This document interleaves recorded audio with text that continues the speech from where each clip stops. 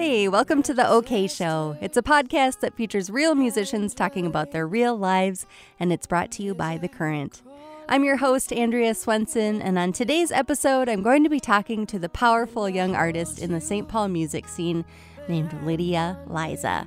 We're going to hear from Lydia in just a few minutes, but first a little background on why I wanted to invite her on to the show. You see, the sun has risen, and again it will fall. All the flowers at your bedside, if only to forestall. So Lydia Liza, known off stage as Lydia Hoagland, got her start fronting the band Bomba de Luz, and she put out her first EP when she was just 16 years old.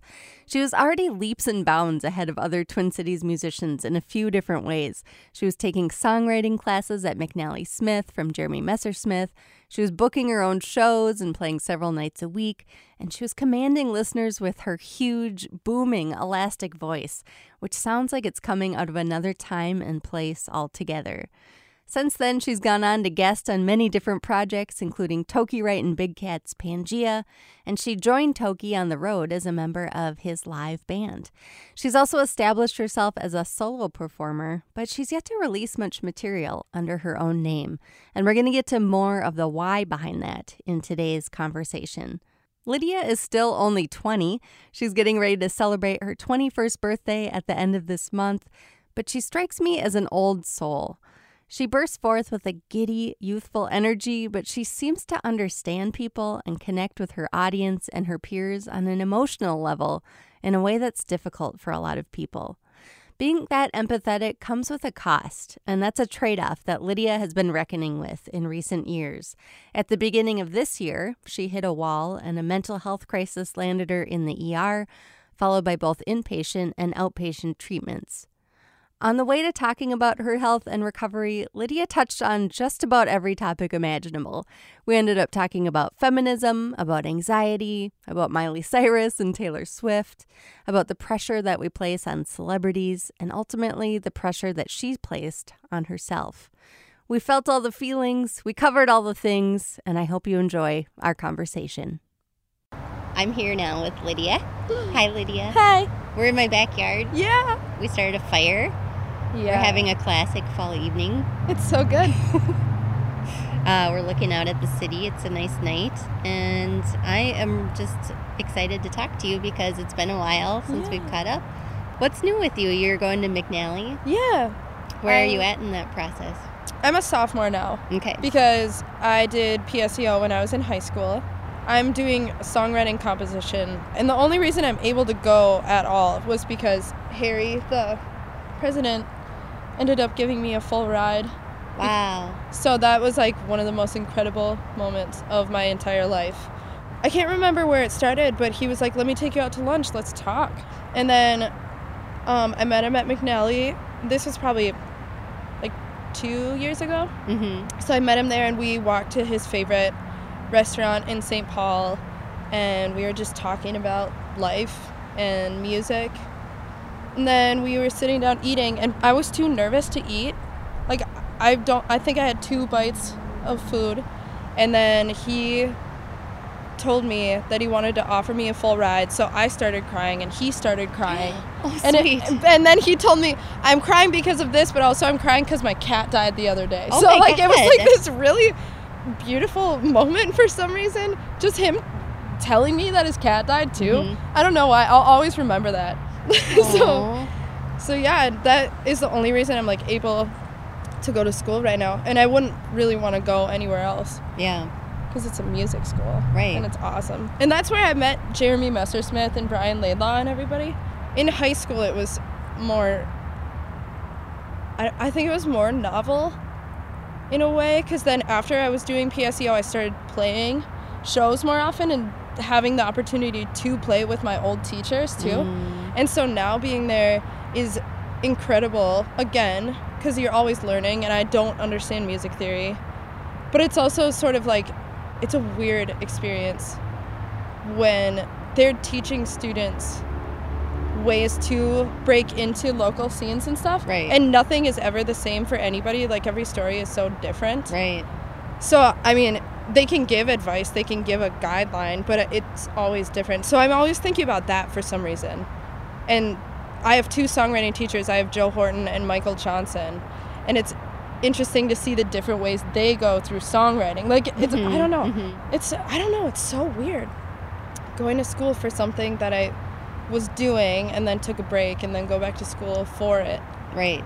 I don't know. It's really interesting. When I met you for the first time, I was really drawn to your energy. And one thing that I felt like I could really relate to you on is that you knew that music was what you wanted to do at like a really early age. Yeah. And you kind of had your sights set on it, like from age 17, you know, or earlier. I think I was 16 when I first, So I'm curious now that, you know, you've graduated high school, like bring me up to speed a little bit. Like, what has that been like for you to know that this is what you want to do, and now to get to the point where, you know, I'm going to go to school for this and keep learning in this way? Yeah, I don't know. It's been the most rewarding and most difficult thing I think I could have chosen to do, because going to high school and gigging 3 or more times a week and being up till 3 a.m. and then knowing you have class at 7 the next morning and stuff like that, it was really hard, but I wouldn't have traded that experience for anything. I think one of the hardest things about it was I was defining myself as only a musician. Like, I did not care about who I really was. I wanted to, like, project what I thought I was and let just the music be who I was. Does that make sense? It does. Yeah. Yeah. So I actually, like, did not do myself justice in high school. I didn't have the normal high school experience. I lost so many friends because I wasn't even a little bit myself. I was like what I wanted other people to think I was. Right. So I was, like, going absolutely crazy in high school. My best friend from 3rd grade, we stopped talking, all this crazy stuff. Nobody thought I was genuine anymore because I was, like, actually always busy. And it was really terrifying for me too. And of course I thought I was, like, hot shit for a while, and I thought I had to think I was. So that was really hard. And then all the guys in Bomba, we took a year off just to gig and see what we could do. And that's when it all started falling apart, because all our friends went to college in different places. And we still did gigs, and it was still rewarding, but it just started getting really hard for us. We were like, what if this isn't it? What if this isn't going to work? What if this really shouldn't happen? And then they all went to school on the East Coast. They all left at the same time? Yeah, they all went to, well, 2 of, like, the huge, Evan Slack went, and then John Blanda, who was our piano player. And they went to school on the East Coast, and Gavin was working full-time with my dad doing construction. And then Judah was just, like, running around the town doing his thing. So it was weird. Like, we totally just fell off after we did this one show at Ice House. It was, like, our last show. And then after that, I was like, I can do this. I'm going to be a solo artist. I'm going to do this. But I did not have the energy, and I just would try to write songs, and I couldn't do it. I didn't want to write what I thought people wanted me to write. When you first start writing songs, you, like, vomit songs. Seriously, because you're like, you don't expect anything. And then as soon as you know you're not expecting anything, but other people want that, they want to hear songs, it gets really terrifying really quick, because you just don't know what to do. You don't know how to please everybody at once. And I wasn't even, like, pleasing myself whatsoever, even a little. And I was in a really bad relationship, and I was just, like, going crazy. I had to take a step back, and, like, that's mostly why that project with POS has taken years. Yeah. And he told me he knew it was gonna take years. Yeah. He, like, every time I talk to him, he's like, do you have any songs for me? And I'm like, no, I don't have anything.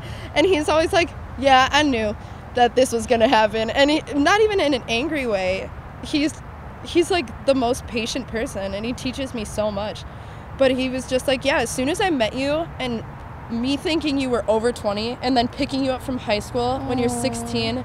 He was like, I knew it was going to take until you were like at least 20 for us to get anything done. Up, like, at the door. He did. That's like how we met. It was over Twitter, and then he called me, and then I was like, pick me up here tomorrow, and it was my high school. And he was like, whoa, you sound like that and you're 16? And I was like, hi, I'm Lydia. It's really nice to meet you. And I think it was so beneficial, though, that for how quick things were going, like meeting my favorite people in the scene, I was terrified the whole time, every minute of it. And I think that's what kept me not feeling like I was hot shit. Right. Like, it keeps you humbled to be terrified. But then I was like terrified of even existing. So that's when I started shutting down the most. Yeah. I'm stuck in places there are no more traces of me I've left behind. Battles won and lost, and I'm stuck in the frost, yet the storm is not come to mine. Oh, and how will I keep warm? Keep my bones from freezing in this storm.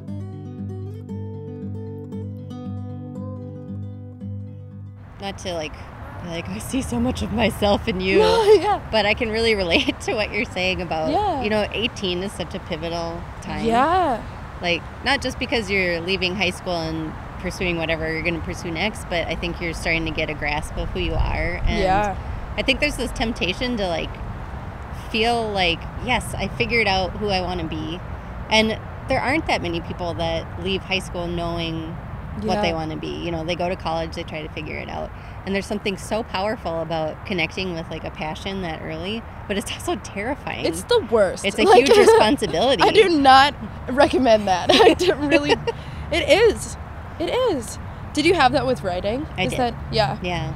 And I was like, sweet, this is my life all figured out and tied up, you know, in a bow. And I floundered for 5 years before I got on any kind of path that was right. Yeah. There's so many other parts of life that you have to figure out too. Seriously. Like, it ends up being just a small part of who you are. Like, what you do isn't the only thing that makes you who you are. Yeah. And that's what's so hard about it, because it feels so good and it feels so defining in the moment. Mm-hmm. But it also totally isn't.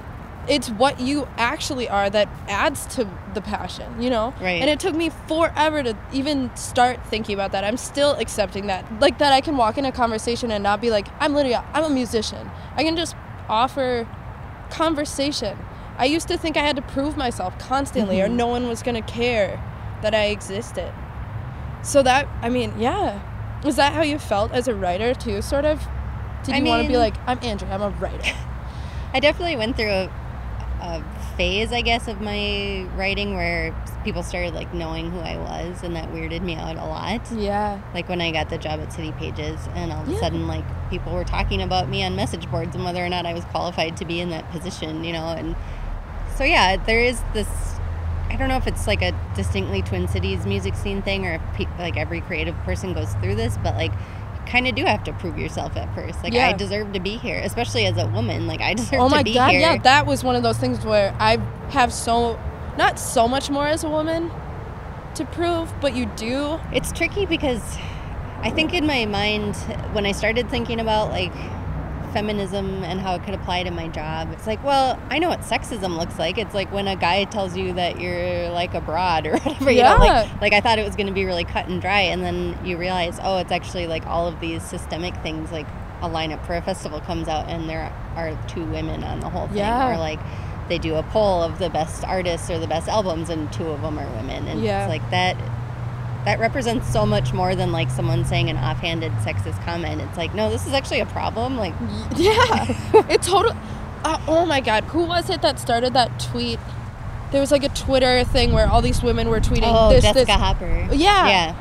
And reading through those was probably one of the most disturbing moments of my life, and it made me think. There was this one show I did at Palmer's Bar, and I remember there was this one guy. I got off stage and I was like, I need to get out of here. Usually the guys in the band were super good at keeping track of me, and tonight it was just one of those nights where they were doing other stuff and I needed to get out of there. Right. And I was walking out with my friend Tara, and I was grabbed by this guy and pulled, like, Oh, no. super close. It was terrifying. And I can't remember exactly what he said, but it was super gross. And, like, thanks for getting on stage so I could think about having sex with you, like, all this stuff. And then Tara grabbed my arm and she was like, we need to get out of here, and started pulling me. And then he slapped my ass so hard, and it was the scariest thing. And then we just ran back to the car because I was afraid he was, like, gonna follow us. Yeah. And there was, like, a lot of that, but not that bad. Yeah. There have been shows where guys will be up front yelling at me the whole time, which is not an ego boost. That is definitely not, yeah, I am really hot, thanks. It's, Well, can't you take really a compliment? terrifying, right? Right? I hate that. Yeah, I hate that. I hate that. I don't know. I've been thinking about feminism a lot more. Yeah. I think it's funny that a lot of people think feminism is just about women and Right. not complete equality because it's feminism, like female. I wish more people would be like, oh, I get it. It's everybody, you know? It's the same as Black Lives Matter. That's true. And then All someone lives saying, matter? Yeah, exactly. That's It's, such bullshit, though. That's not. I know. Yeah. It's saying specifically we need to pay attention to women and Black lives because they're not being valued and given the same treatment. Yeah. And people take that as some kind of personal offense against their stance in society. I don't know. It's not. messed up. I could go on. It's all, I know. It's all crazy. I think the internet, I was talking about this in my class with Joe. This generation of music and culture is sort of like another renaissance because what caused the first renaissance was the printing press.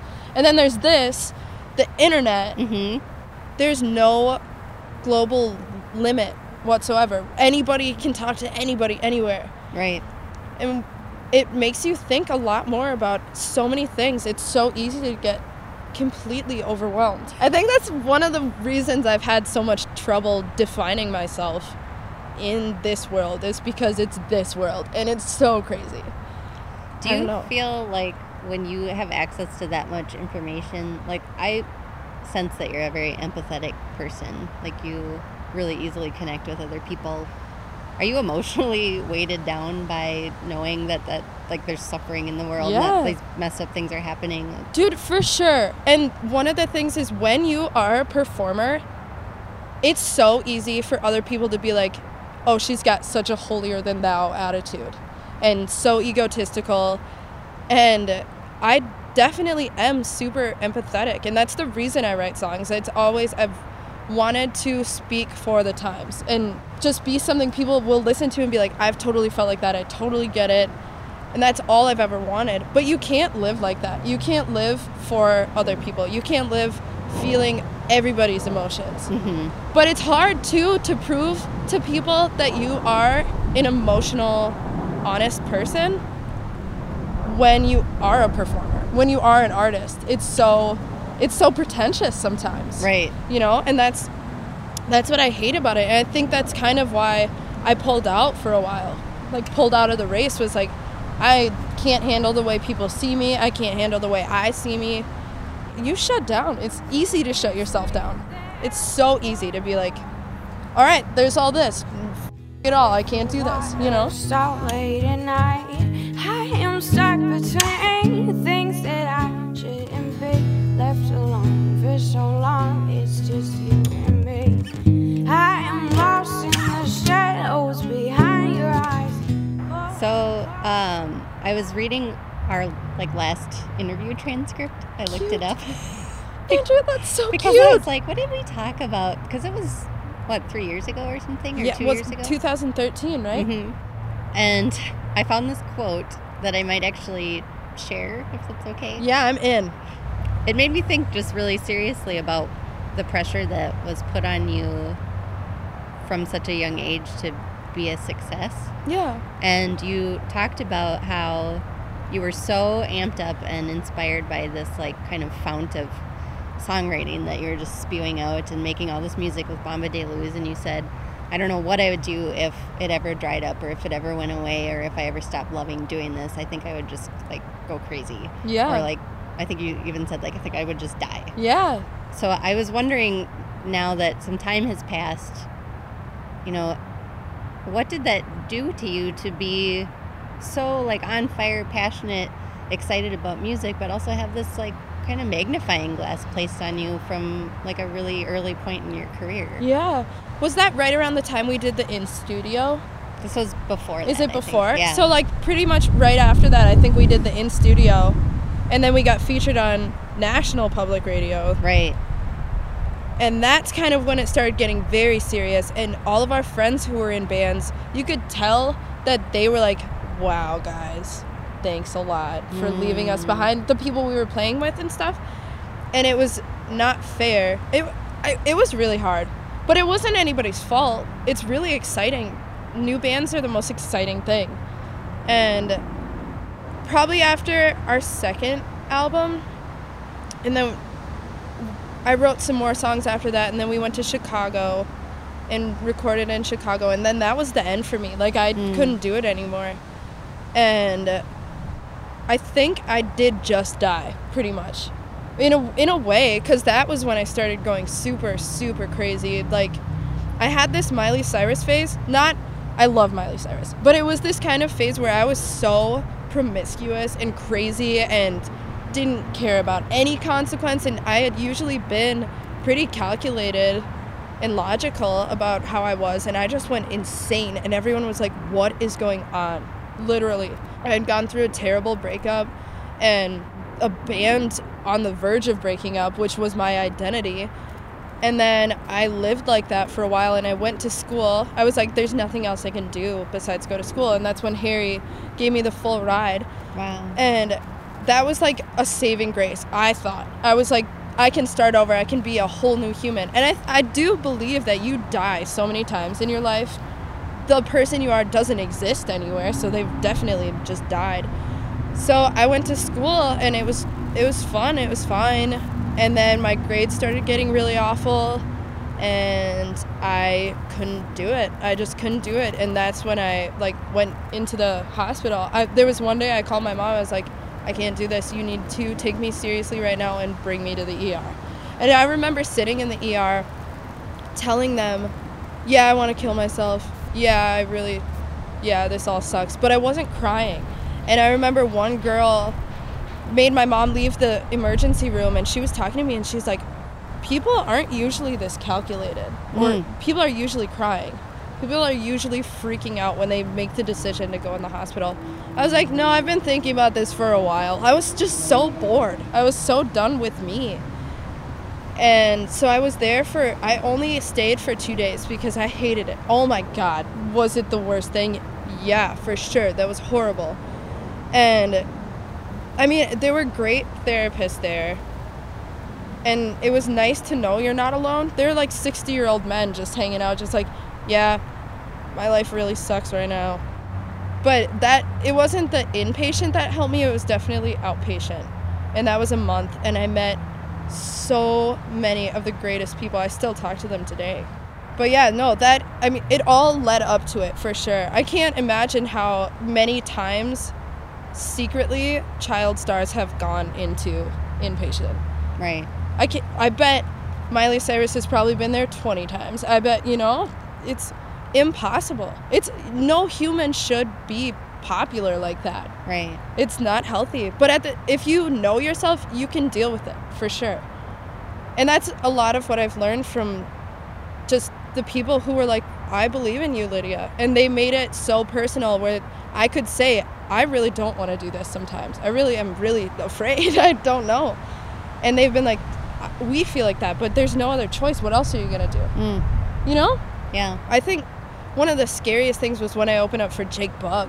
That was the biggest, what the hell is going on? What venue was that in? It was Fine Line. Okay. And it was sold out, and there were people outside who knew me. There was a line around the block, and I took a bunch of pictures with people, and I was like, this is what's happening? Oh my God, like, so scared and so amazed and so happy. And I remember at the end of the night, this is a good story. At the end of the night, I went down to my green room, it had my name on it. I was so excited. So I went down there, and then Jake, he came up to my door, he knocks on it, he goes, and I was like, what? Okay, yeah. And then I walk into my green room, And then it sounds like he's trying to open a door in my green room from his green room because they're side by side. So I try to open it, and then he goes, and then I was like, what have I done? And then I realized it was his bathroom door that I was trying to open. Oh my God. And then I just like got some courage, and I walk into his green room and I go, what did you say before? I didn't get it. I didn't understand. And then he was like, no, I was wondering if you wanted a beer. And then we like sat and we're just like hanging out, and his bandmates were so cool, and me and him sang songs he had girls come down from the crowd to hang out with us. So we were just doing covers of different bands, and everybody had to put their phones away. It couldn't be recorded, nothing like that. I sat next to him and I literally said, how are you? Is this terrifying? And that's the most badass I've ever felt, was to take Jake Bugg aside and be like, are you actually okay? And he was like, no, I'm exhausted all the time. And then his manager, she was talking to me, and she's like, you've got the chops. You could do this. You could get worldwide famous. But you have to be ready to be so tired. To get up at 6, fly to Japan. In the morning in Japan at that point, do it again all day. Right. Which scared me. That scared me too. You know, because it seriously is very hard. I always think about Dessa when I think about this, because I admire her. So her work ethic, everything. But I think about her being on the cover of Business Insider, and that she is that too. She's like... She's a boss. She's a boss. Yeah. She's just everything. I love that.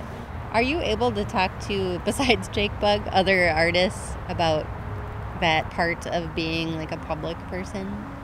Yeah. And a lot of them do say, suck it up, you can do this. Really? Yeah. Suck it up. Just not like suck it up, but like, yeah, feel that it's gonna be fine. Yeah. But also I think a big thing is being so young, and all of the people I want to hang out with all the time are like 32 with kids. You know what I mean? So it's weird like that too. And there's a weird rivalry with the women too. Really? It's like it's not really spoken out loud. Women are very competitive, and they don't even realize it sometimes.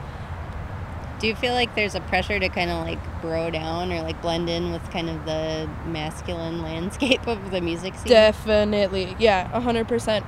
And I think I've like made myself that too. I've never felt very feminine. I couldn't do what Caroline Smith does. Right. I couldn't look that freaking cute and dance across the stage. I couldn't do what Lizzo does. I want to stand there, do nothing, play a guitar and sing, and be nice and funny on stage, obviously. Like, make it personal, but not... Every time I go on stage in a dress, I tear it off the minute I'm in the green room. I'm like, nope, I shouldn't have done that. But yeah, broing down, I think a lot of it too is all the mentors that were most important to me were men. And they're all big brothers. Like, Eric Mason is my best big brother. Aww. And Spence Big Cats, he's my big brother. Like, they are protectors and people I can be really honest with. What was it like to be part of Toki's band? The best thing. Yeah. It was so fun. I mean, we still do shows sometimes. But it was so great being on tour with Atmosphere. That was the greatest thing.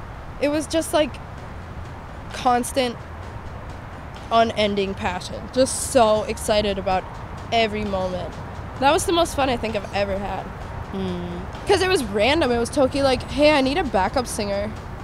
And I was like, me? What? You asking me?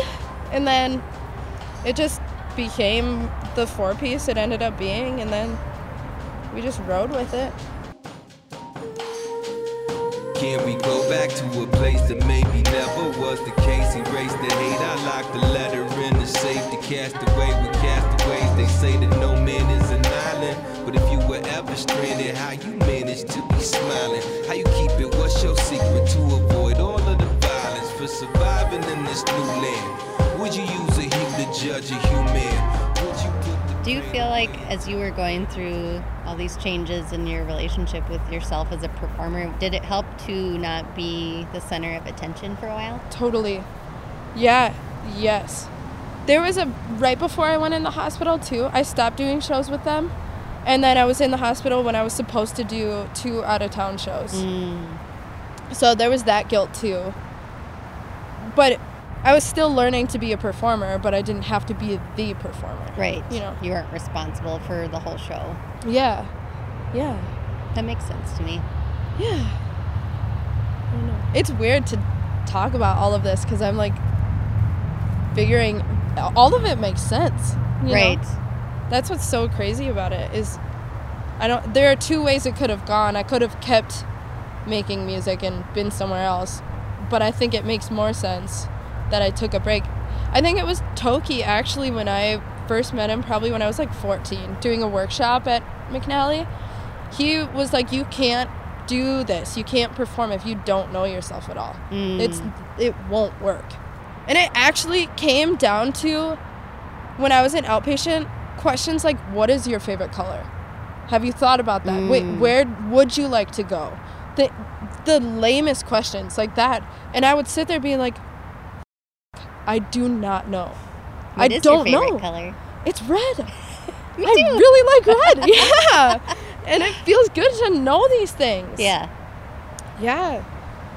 I think it's poignant that you have learned this. I mean, you still haven't turned 21. Like, I know. I think of Few you. days. I think of you like an old soul. Oh, so I think you're like where most 40-year-olds are at. Dude, I hope so. I'm really sick of this. Like, I'm just this mental torture. I just want to be 40 and have it under control. You know.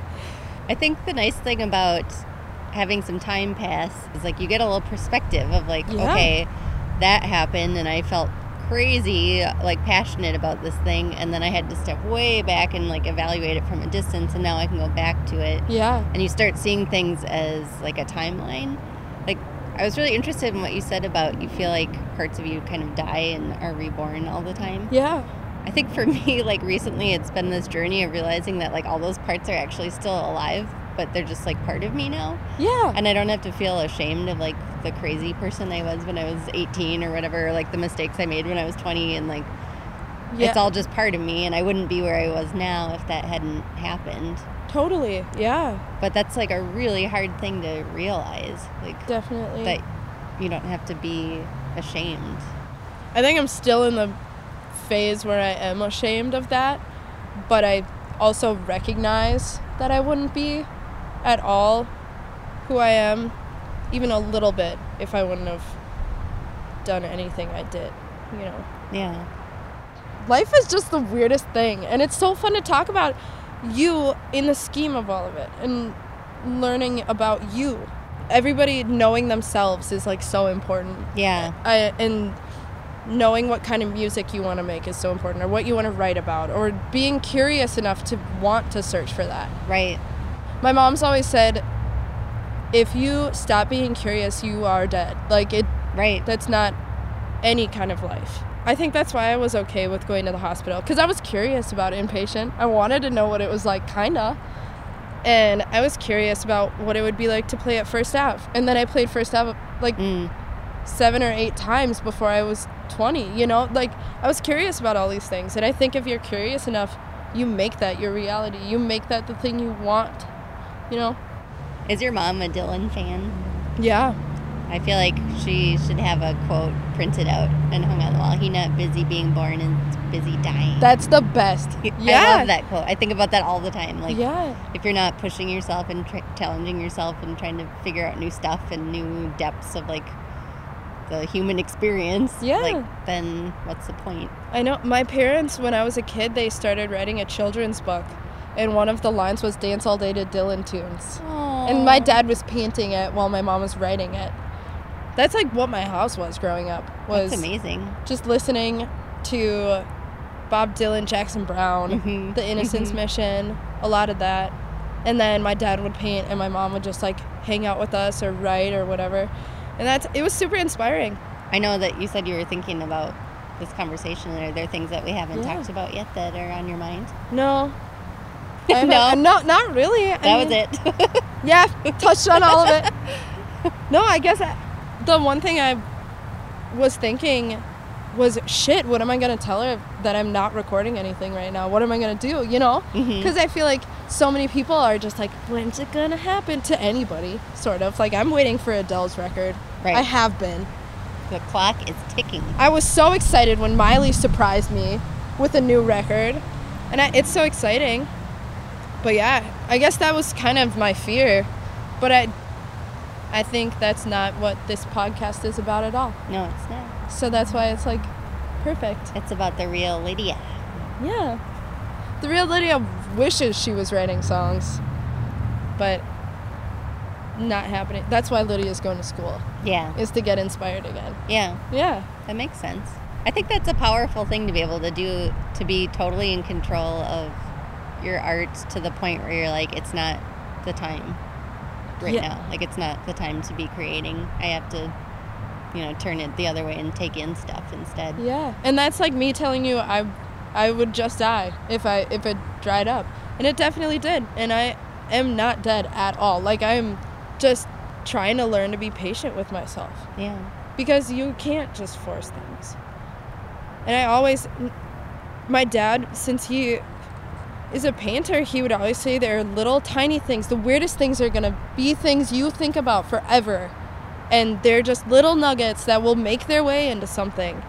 And so right now, I think I actually did have to step back and experience, because all I was experiencing was the nightlife and the music scene.